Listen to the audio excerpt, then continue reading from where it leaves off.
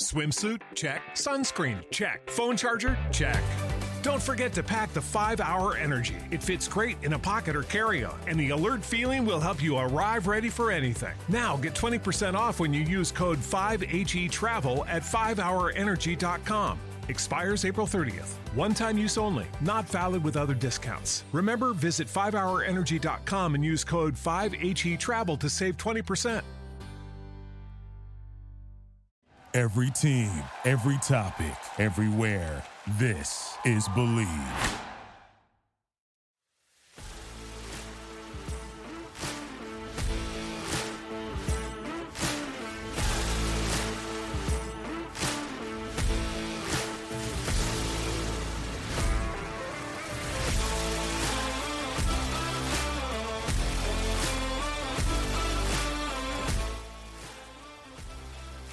Welcome back, everyone, to another episode of the Believe in Florida Gators podcast.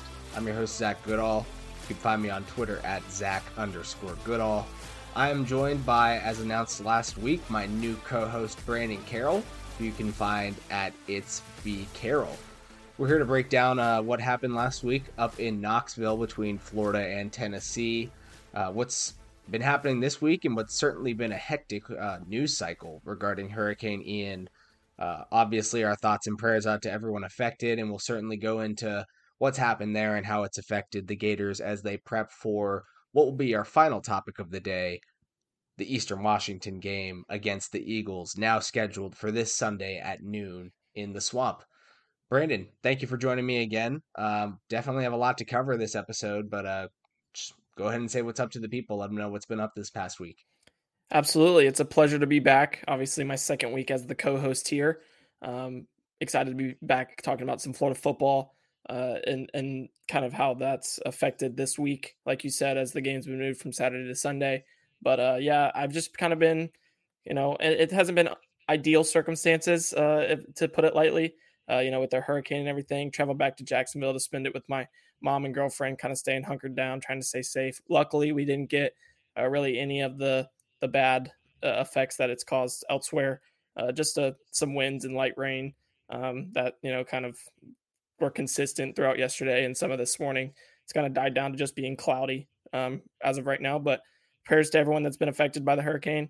Hopefully that if you have were able to kind of come out on top. But if not, prayers for a build back even stronger than were before. But yeah. Yeah, certainly. The footage coming out of the Fort Myers area, and south of that down where the hurricane ultimately made landfall, and then even up into the Orlando Lakeland area and some areas that were affected there. It's pretty brutal, and it just kind of points to how big of a storm that was for there to be such significant flooding that far inland as well. Certainly something that we're going to cover here pretty in depth as it pertains to the Gators once we get into this thing. But first, a word from our sponsors over at BetOnline. They're the fastest and easiest way to wager on all of your favorite sports, contests, and events with first-to-market odds and lines. Find reviews and news for every league, including Major League Baseball, NFL, NBA, NHL, combat sports, esports, and even golf. BetOnline continues to be the top online resource for all of your sports information, from live in-game betting to props and even futures. Head to BetOnline today or use your mobile device to join and make your first sports bet.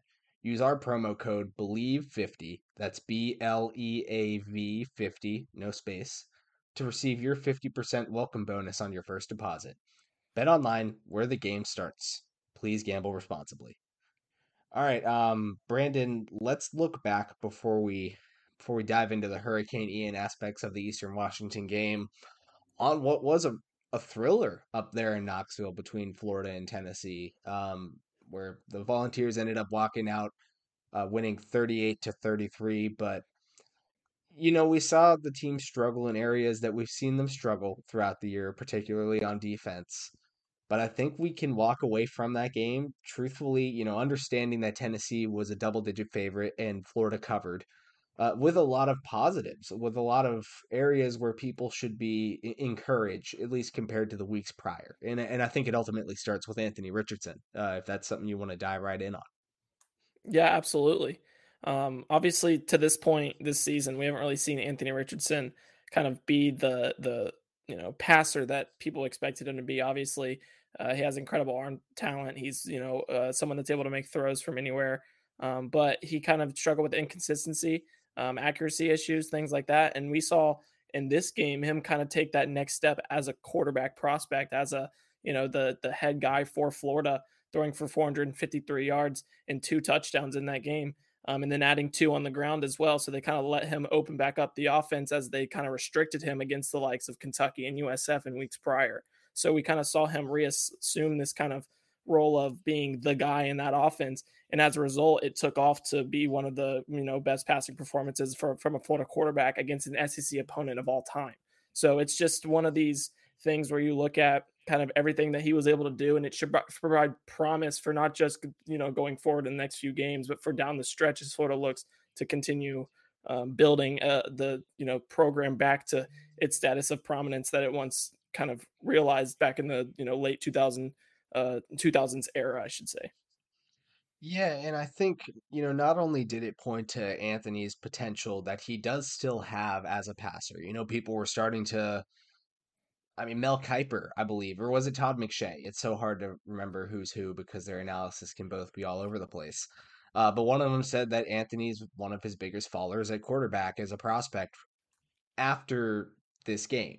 It doesn't make much sense to me because I think this proved what people were starting to doubt the past 2 weeks. The potential is there for him as a passer, again, with that big arm. The ability to use his legs to benefit him as a passer. Against Utah, even though it wasn't a stellar line, we've said this a couple times, he was still making the right reads. He was going through progressions, showed some clutch ability on crucial downs and the ability to move the offense down the field. This time, we saw it truly kind of unlock what this offense might look like in the future when those reinforcements we talked about last week, the reinforcements via recruiting, what it could look like when they get here. Going, what was it again? I believe 5 of 6 on 4th downs, the multiple tries for going for 2, and the 2 4th down tries on the first drive. People were starting to complain about it, and I know it sounds cliche because it's a Twitter thing when people say, don't scared money don't make money if you don't believe in it or whatever. But I think we ultimately started to see exactly what that means as it pertains to Billy Napier leading the Gators in this past game. And it still obviously wasn't perfect. They came out with a 5-point loss in a game that, traditionally speaking, Florida doesn't lose. But it just kind of all points back to that overarching idea that the team is not where it needs to be from a talent perspective. But when it gets going, we're starting to realize exactly what it can be in the future, which is it's certainly interesting to me. Yeah, I think that all of the observations at this point, now that they're very far on the outside looking in for the SEC East, need to be long-term instead of short-term. Yeah, for sure. I think that, one, you mentioned the one thing I want to touch on is kind of the people that were kind of critical of the, 2 4th down calls on the first drive and the 2-point conversions, and kind of Billy letting himself kind of be aggressive. And scared money don't make money, but you're also going to lose money on occasion. That's just something that's going to happen if you're kind of playing to that analytic driven, kind of trying to be the aggressor in that situation, which it worked well for Florida on many instances against Kentucky or against Tennessee. And it's why they were put in a situation to be able to win it at the end of the game. I think that's a big thing that you kind of look at for Florida. And if they don't go for those 6 4th downs, they're not in a position to be able to score as many points as they did. Tennessee's probably getting the ball back with even, more. The clock's not churning. Tennessee's getting the ball back, being able to have more opportunities to score. So Florida did what they needed to do, just in a different way than many people expected them to go in and get it done against the Volunteers. Obviously, they came up short, but there should be a lot that's taken away from what Florida was able to do. The running game was the aspect that we went in thinking that's going to be what they try to harp on. They're going to try to run the ball. Obviously, that wasn't working, so they had to look to Anthony Richardson, and he was able to do what he had to do to keep Florida in that contest. They were able to kind of come back late using that aggressive mindset, and Billy Napier was able to really, see some fight from his team, which he's mentioned at multiple points this week, saying that, there was adversity and we were able to overcome that. And that's one thing that in this program we're trying to build toward, because a lot of times you'll see a team go down on the road against a top 15 opponent and they'll roll over. Florida didn't do that. Florida continued fighting, and they had an opportunity late to be able to win it. And if it wasn't for Anthony Richardson getting hit from behind on that Hail Mary attempt, who knows what could have happened? Especially with the history of how Florida and Tennessee has gone, that would not have been surprising to see Florida be able to find a way to get that Hail Mary into the end zone. So just little things like that is just kind of promising for the future of Florida and kind of the next 2-3 years, as you said, when they start getting that talent, those reinforcements into the program. Yeah, and if we are going to look at things short term in terms of, issues that did occur in the game, obviously it does end up being defensively. You mentioned that, Richardson throwing for 453 yards against an SEC opponent is almost historic. Hendon Hooker may not have put up that type of production, but you're talking about an efficiency and a clutch performance to elevate your team to a win. I would argue that that was one of the better games I've seen from an SEC quarterback as well, going 22 of 28, 349, 2 touchdowns. I mean, almost an 80% completion rating. And then a guy that we know is athletic, but not necessarily know him as a dynamic rusher, also leads Tennessee with 112 yards on 13 carries and a score on the ground. It was similar to the issues we saw against USF in terms of rushing defense and especially to a quarterback. And then for the first time all year, we saw the secondary start to get a bit exposed. Brandon, you can share a little bit of your analysis here, but otherwise, I do want to mention that this will kind of segue us into what will be our third topic today after we talk about the hurricane, and that is changes to Florida's depth chart and some adjustments we expect to see them making. But if there's anything you want to touch on at that part, feel free to go ahead. No, one thing, it's not necessarily about Florida. It's just kind of a take that I have after watching Hendon Hooker against Florida. Obviously, he's had a few tune-up games. He had the game against Pitt to kind of get him into this contest, but he went out and he put up a very, very good performance against a Florida team that many people might not have expected to contend with Tennessee, or if they did, it was going to be, along that 11-point spread. However, Florida did do that, and he produced a Heisman-like performance against Florida. I don't think many people can really argue that.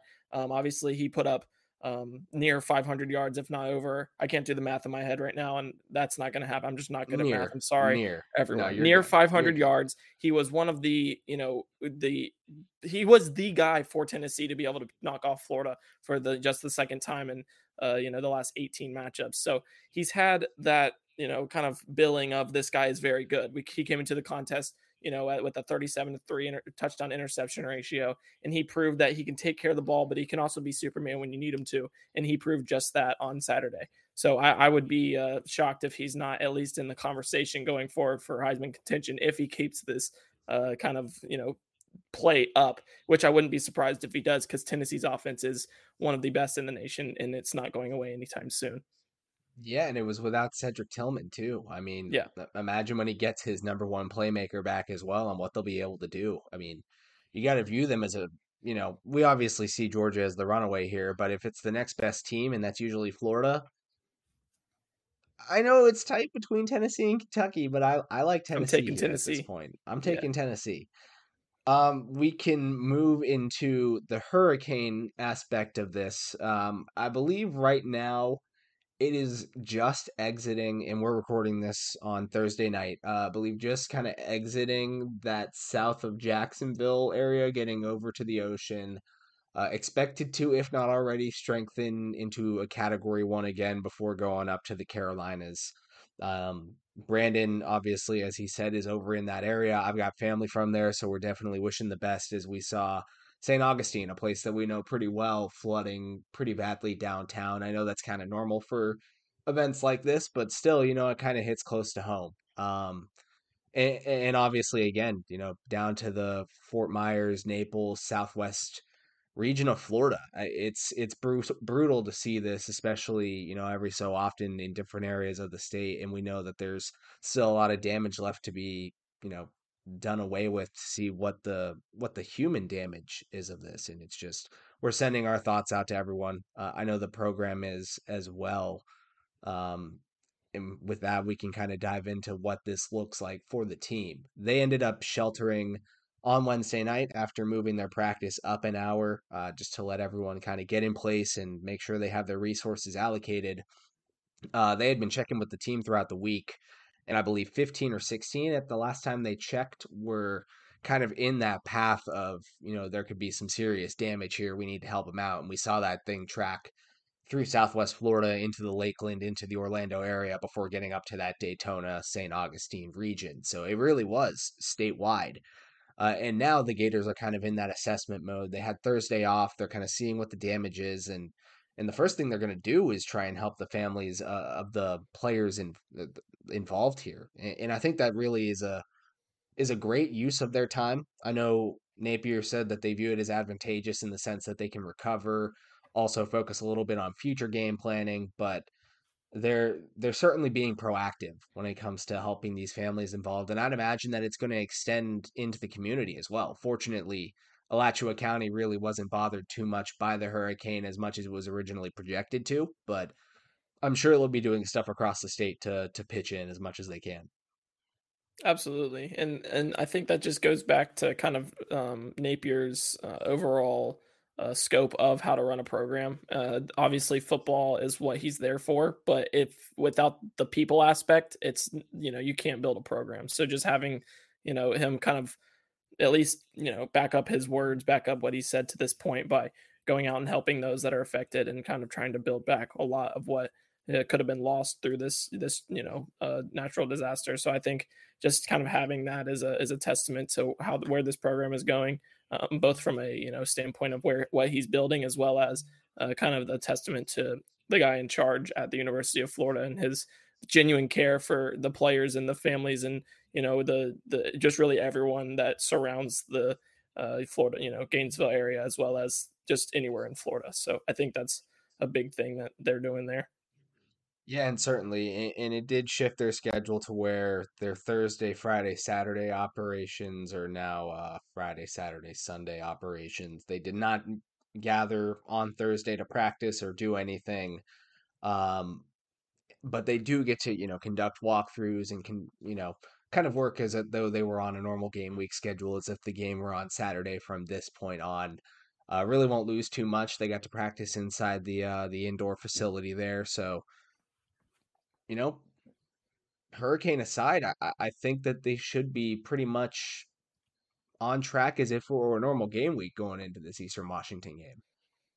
Yeah, for sure. I don't think this week is really, going to be affected too much. It's just, the kind of the day off that's going to, kind of be weird for some of the players and coaches in terms of how they normally go about things. But next week should definitely be interesting in terms of, are they going to get Monday off? How are they going to get back into the building? How are things kind of going to roll with homecoming against Missouri approaching pretty quickly as they have a game on Sunday? So just kind of feeling that out, seeing how that kind of all unfolds next week as Napier and co try to hurry the week with that game being sooner than usual. So I think that'll really be the thing to watch regarding their preparation from the effects of Hurricane Ian.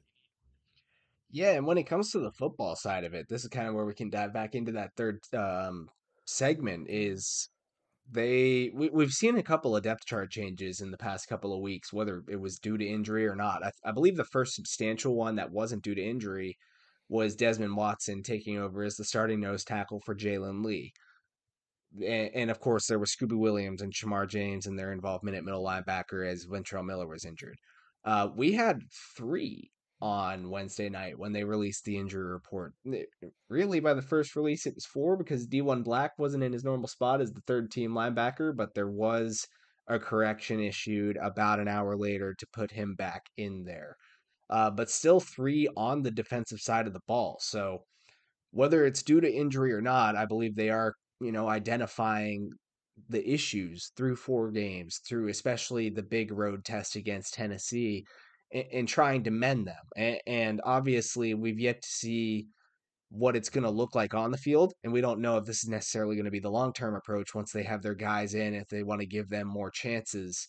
But before we dive into the moves themselves, Brandon, I'm not sure how you feel about it necessarily. I get the feeling fans find it extremely refreshing. And I tend to agree with them. I think in a year like this where you already have your two losses and again are on the outside looking in, to put it nicely, for the SEC East, it's best to start experimenting with the pieces that could be the future of the team rather than ones necessarily that are nearing the end of their time as a Gator and just aren't contributing to the level they should be, considering that they're at that point in their careers. Yeah, it's a you future takeover as Hmm. they like to coin with their hashtag on Twitter and any social media.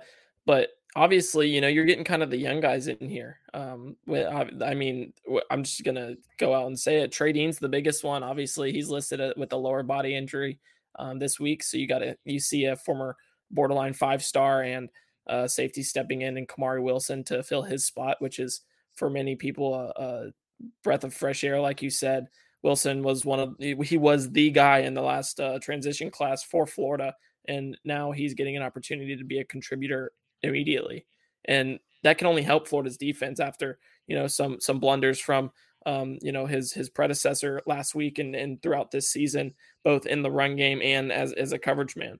So I think just having that kind of refreshing outlook on this in the secondary, as well as you're getting Justice Boone in for Princely Umanmielen, who has been kind of the guy that Napier's they've both been in the conversation for guys that have impressed this new staff, but just trying to throw some different things in there, get some different looks, and trying to kind of see what works in the grand scheme of things.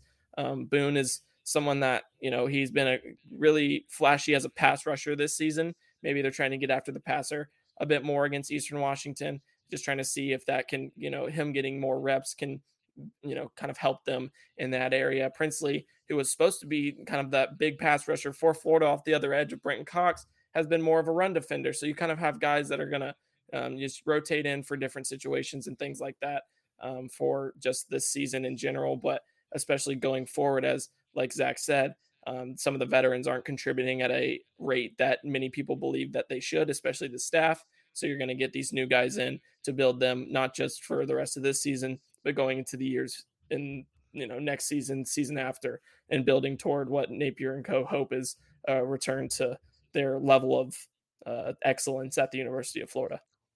Yeah, and another two along to go with Wilson at safety. One is Donovan McMillan, the sophomore, more of a big-bodied safety that was, in hindsight, one of the better looking evaluations of the Mullen campaign coming out of Pennsylvania, not a place where Florida tended to get much talent, although the hit rate was high because Kyle Pitts, also out of Pennsylvania. He's listed as the co-first teamer with Kamari there, and he's expected to contribute as well. Um, the strengths of their game are almost, even though they're different types of athletes, kind of similar. I think we both project them to be pretty strong playing downhill, which is, as you mentioned, Dean kind of struggled in the run game sometimes. He was a hard hitter, but oftentimes wasn't necessarily in the gap he needed to be in or pursuing correctly. And I think Wilson and McMillan can both offer an upgrade there. What I want to see is how they're affected in coverage. Neither have been tested very much. I think Kamari has been tested one time, gave up a catch for 6 yards. McMillan's had like one defensive snap all year, so it hasn't happened. But I'm very curious to see how they match up. McMillan being a guy that's, I think, 6'2", 200, would love to see him going up against tight ends. And you could really say the same thing for Wilson, or maybe even having a matchup against running backs out of the backfield because he's a very great athlete. There's another one that Billy Napier mentioned by name, true freshman Miguel Mitchell. He's a player that we might end up wanting to watch at safety as they look to fill in Dean snaps.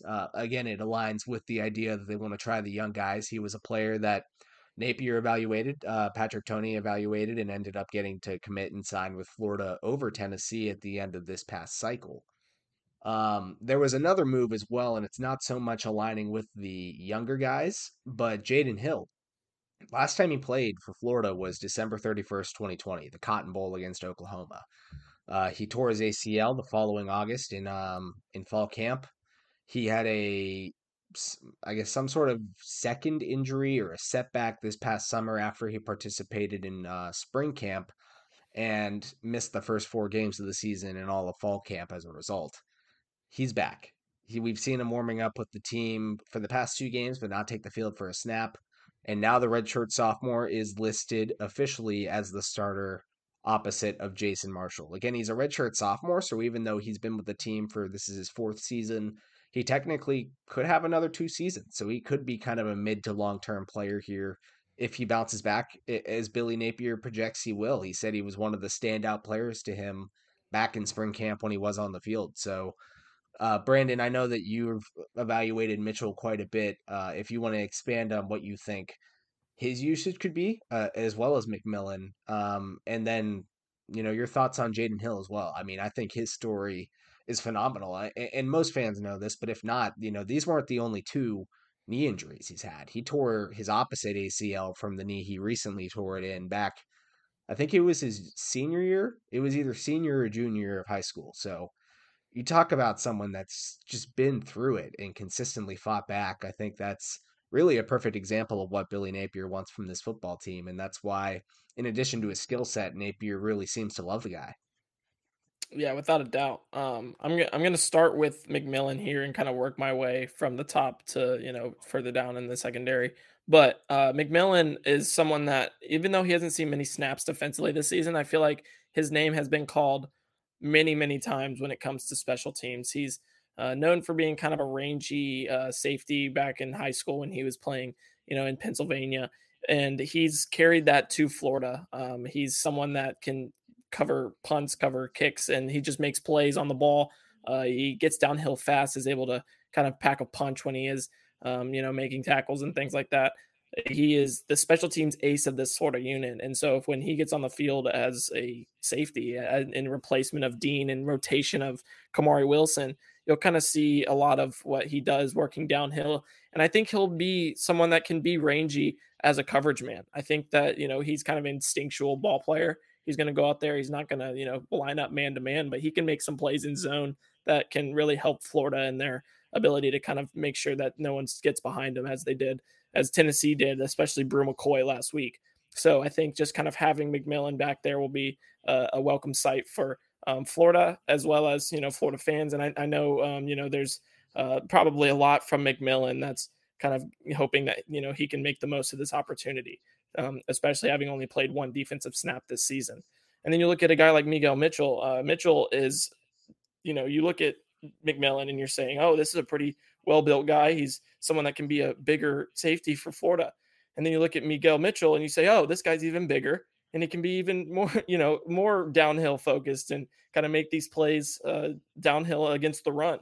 And I think as a result, you'll see him kind of bounce between that star position as well as that safety position for Florida, back and forth in rotation with not just Kamari Wilson and McMillan, but also Trevez Johnson and Jadarius Perkins. So he'll kind of be, someone that they kind of use as a Swiss Army knife in that secondary rotation, which is exactly what they told him they were going to do when they were recruiting him.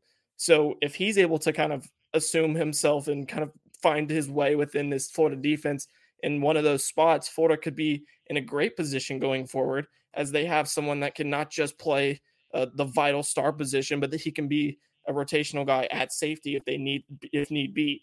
And then Jaden Hill, obviously, like Zach said, is someone that is, his story is, if he's able to come full circle and continue performing at a level he was before he went out with this gruesome knee injury, that would be best case scenario for Florida, because that just strengthens that secondary even more, especially the cornerback room, which is, something that Corey Raymond's trying to rebuild as one of the best in college football.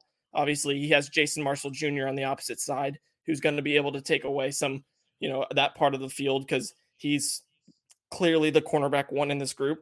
But if Hill, and then you also look at Avery Helm and Devin Moore on that other side, as well as Jalen Kimber, you have a rotation, a bevy of guys that are able to perform at a really, really high level for Florida, which gives them so much leniency to be able to just throw guys out there and make, all of them having the ability to make plays, both against the run as well as in coverage. So Florida secondary, with this movement of youth and, also bringing guys back, should be, vastly different from what we saw against Tennessee in the coming weeks.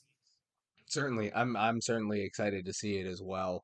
You talk about the cornerback room, and I agree. I think it honestly, with Hill back, if he's able to play at full strength, it might be the most stacked position on the team.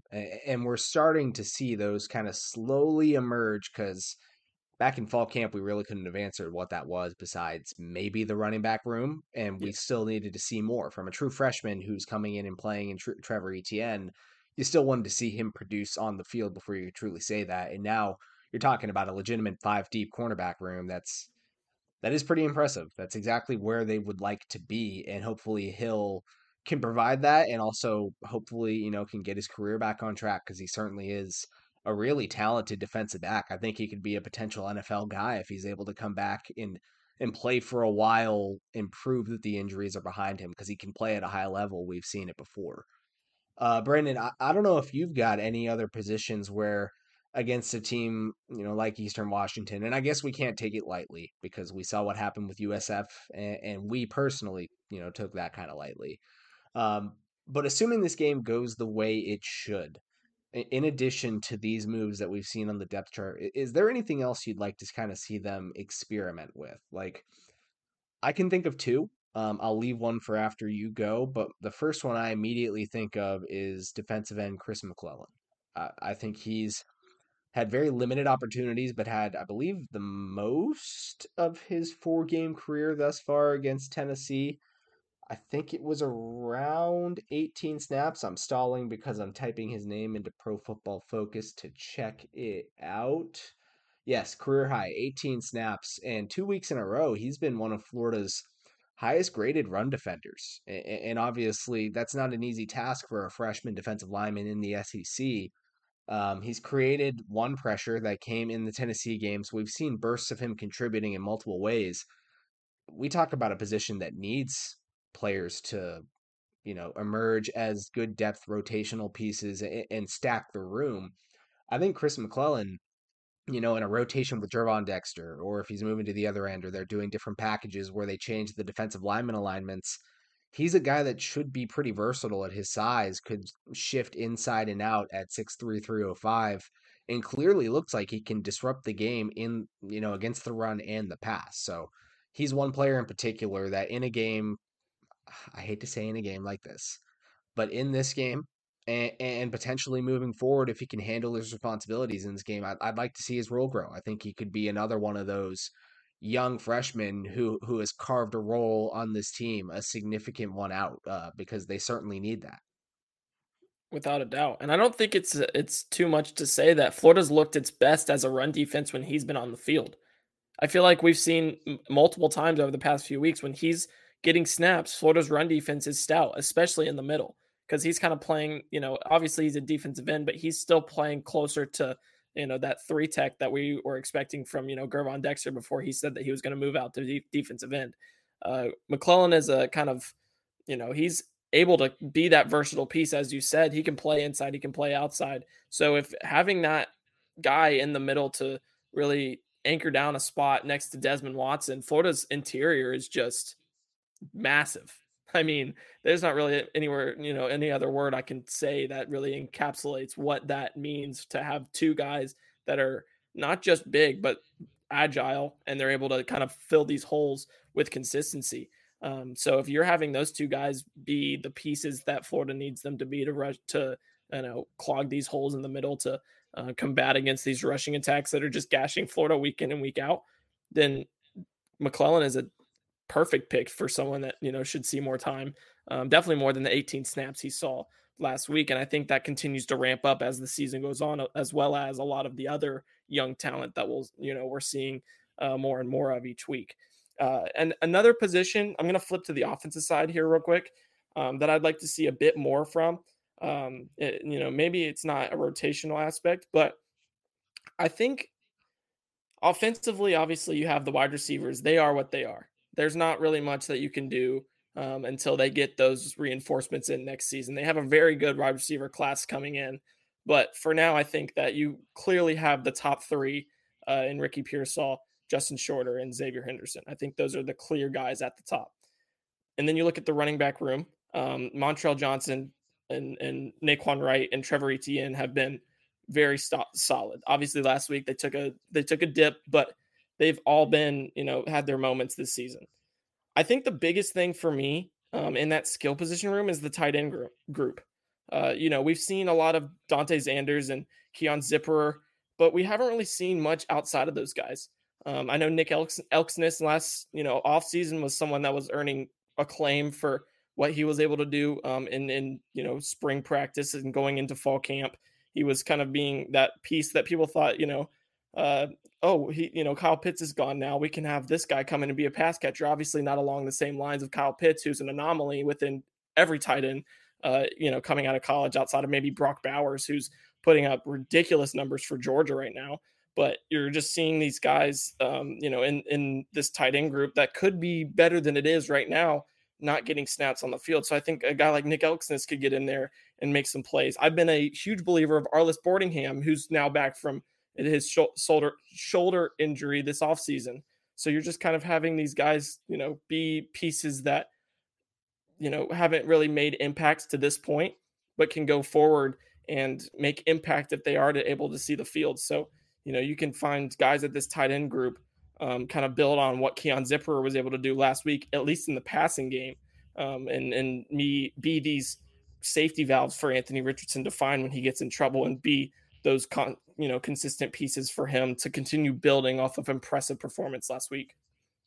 That was going to be my other one, was the tight end room, and I was going to say the same guys you were, because Keon Zipperer had really the play of his life, and it turned into the game of his life, I think, during his time with Florida this past week, and it was good to see. And we've seen Florida toy with 12 personnel a little bit, but they definitely aren't running it to what we expected them to at this point in the year. It's even like, from what I could tell. Yeah. And it's even like they haven't even done it to a point of what they said they were going to do it. Like it wasn't like our expectations were built off what they were saying. Like, okay, this is going to be our base offense. They haven't shown that this year. Right. And I think it speaks to the room needing, reinforcements and development. And in fairness to Elksnis, he, as well as Jonathan Odom, missed a lot of the spring due to injuries to their shoulders to various degrees. But I really expected both of them to contribute this year in different ways. Elksnis, again, is the field stretcher, and he saw, I think, 4 snaps against Tennessee, was mainly used as a pass protector. I'd like to see him used as a receiver, because that was supposed to kind of be the strength of his game. And maybe this is a game where you can kind of toy with that. Odom, meanwhile, is someone that you kind of, he's got the bloodlines from his dad to be a blocker for the University of Florida, and that's kind of how he was always viewed as a prospect, as a blocking type of tight end. So, even though Zanders has been able to contribute in some ways and was kind of the story of the offseason, we're not seeing a ton of production there. And again, we know what this offense wants to look like in terms of tight end usage. So again, it just feels like one of those times where you can kind of experiment with certain positions. And I agree with you. I think that's certainly one that we would like to see them toy with a little bit. We, I believe, are, kind of running long on time here. I haven't been able to check the clock, but I think we've only got one thing left. Florida versus Eastern Washington. Unique game being on a Sunday. Certainly a unique environment right after following a hurricane and testing where each team is, mentally. I'm trying to pull the lineup here, Brandon, but we don't necessarily need to give a score prediction again. But I'm curious for what you think the result of this game will be, and especially keeping the USF game in mind. We did expect that to be much more of a game leaning in Florida's favor, and it truly came down to the wire to only be a 3-point win for the Gators. I can't find the line. I don't think BetOnline has it listed right now because of the postponement, but I would imagine it is a double-digit line. Florida's pretty clearly favored. Do you think that this is the type of game they could cover? Do you think we could see maybe not a repeat, maybe not as drastic as the USF game, but again, a game where they struggle a bit more than we anticipate them to, or do you think this could be a blowout? I don't even know exactly where I think it'll be at this point. Yeah, honestly, I can see it going both ways. Obviously, I think there's going to be a lot of young talent on the field, so we could see some miscues that may not, be indicative of what this Florida team is. But do we really know what this Florida team is over 4 games? I feel like they've been a different team all 4 games. So we really don't understand like what Florida does. It does well at this point, and which is odd considering normally you have an identity in week 4. And going into week 5, I should say. So Florida's still up and down right now. So I think that the opponent gives them an opportunity to kind of, be productive in a way that allows them to cover. But without knowing the line, without kind of knowing what Florida is right now, I'm not going to kind of go on record and say, oh, Florida's covering. And then they come out with a 45-point line. And I'm like, all right, what was I thinking? So it's just not something I'm comfortable doing right now. But Sure. I do think Florida kind of handedly, is able to take care of Eastern Washington on Sunday. And they kind of show flashes from some of the young guys as well as some of the older guys. Anthony Richardson continues to, build off last week's performance, playing loose and, picking up yards on the ground as well as making good decisions over the middle of the field. Doesn't have too many turnover worthy throws or, kind of make decisions that put Florida in a bad spot against Eastern Washington the same way they did against USF. So it's going to be an interesting game in terms of it's a long week. Postponements have thrown things out of whack a bit. They got an off day on Thursday. They're rolling into Friday with, kind of what would normally be their Thursday. So it's just kind of all crazy. But I do like Florida to take care of business against Eastern Washington. I don't think we see another Florida looking over, a team that might not be on the same scale of where Florida, is from a talent standpoint as well as just a team in general, a program. But no disrespect to Eastern Washington either. They have been one of the better teams in the FCS for a while. So yeah. Yeah, they certainly have, and I think that Florida's probably learned its lesson when it comes to looking over teams. I remember it pretty specifically that against USF, Napier was pretty consistently saying, tons of respect for how this program operates. They put up a good fight, but we were able to edge it out and win, and we should be proud. Paraphrasing, of course. Whereas Montreal Johnson came out and, again paraphrasing, was like, nah, we should have won that game by much more. I think it kind of speaks to the team realizing that, hey, that's not what Florida versus USF is supposed to look like, and we need to correct those kind of games moving forward. And with that, I do agree with you. I do think they come out and handle business against Eastern Washington. Again, couldn't find a line with Bet Online nor the Sports Illustrated sportsbook, so I'm, as a company man, not going to venture outward. Uh, won't say whether or not they will cover either. Like you, don't want to look like a dummy. But I do think they come out and win pretty handily. I could see them honestly winning by like, let's call it 17 points plus at this point. I think Anthony does build off of what was a really good showing this past week where he does seem more comfortable passing, throwing, allowing both features of that game of his game to kind of open up the other. And as a whole, again, we saw it maybe not to the great extent when it comes to passing, at least against USF, but we saw efficiency.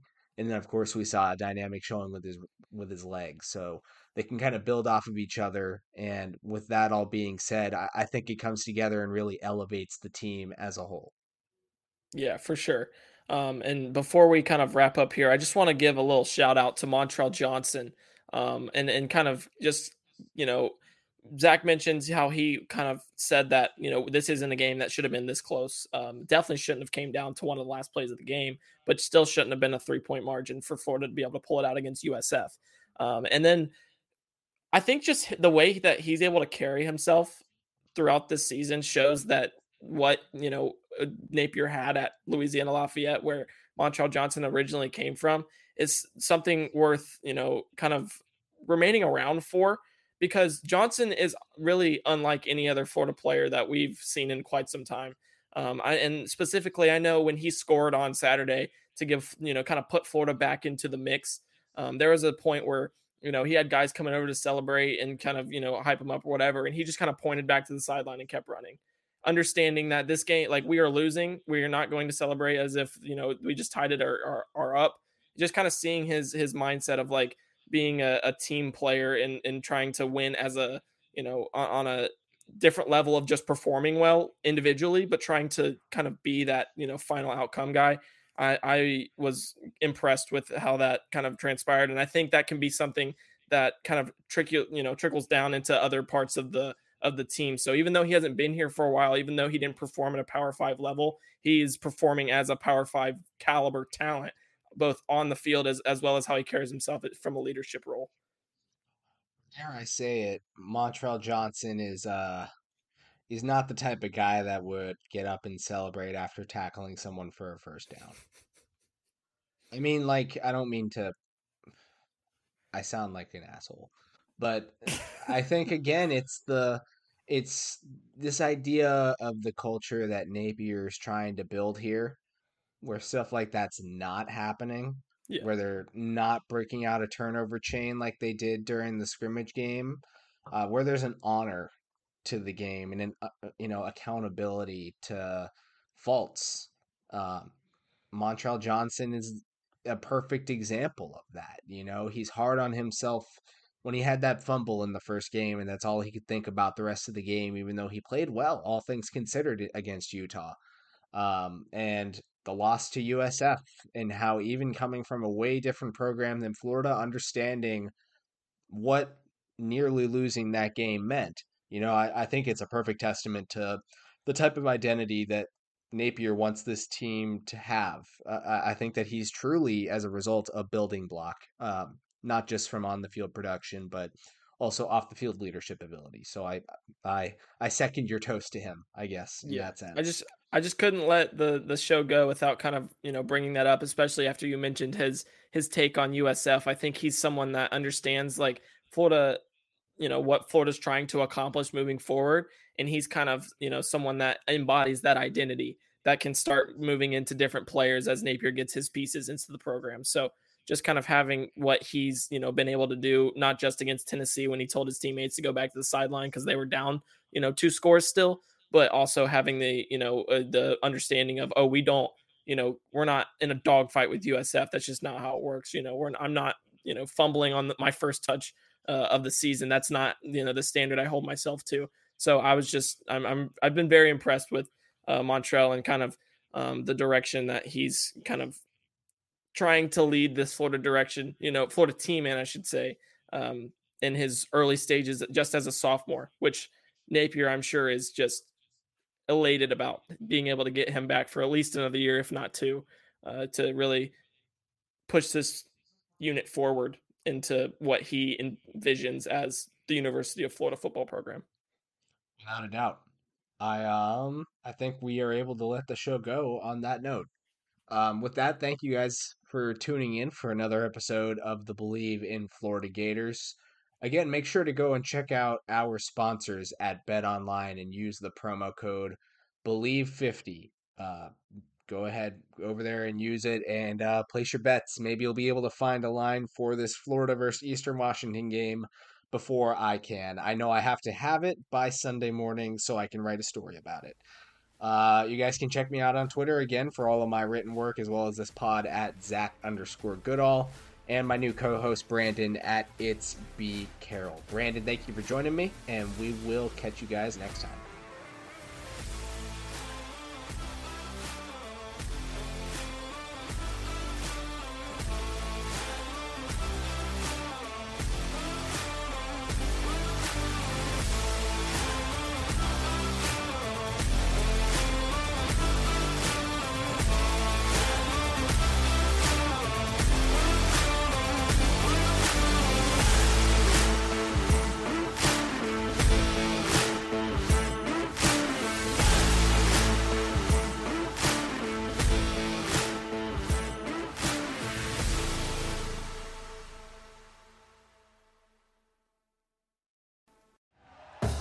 Thank you for listening to Believe.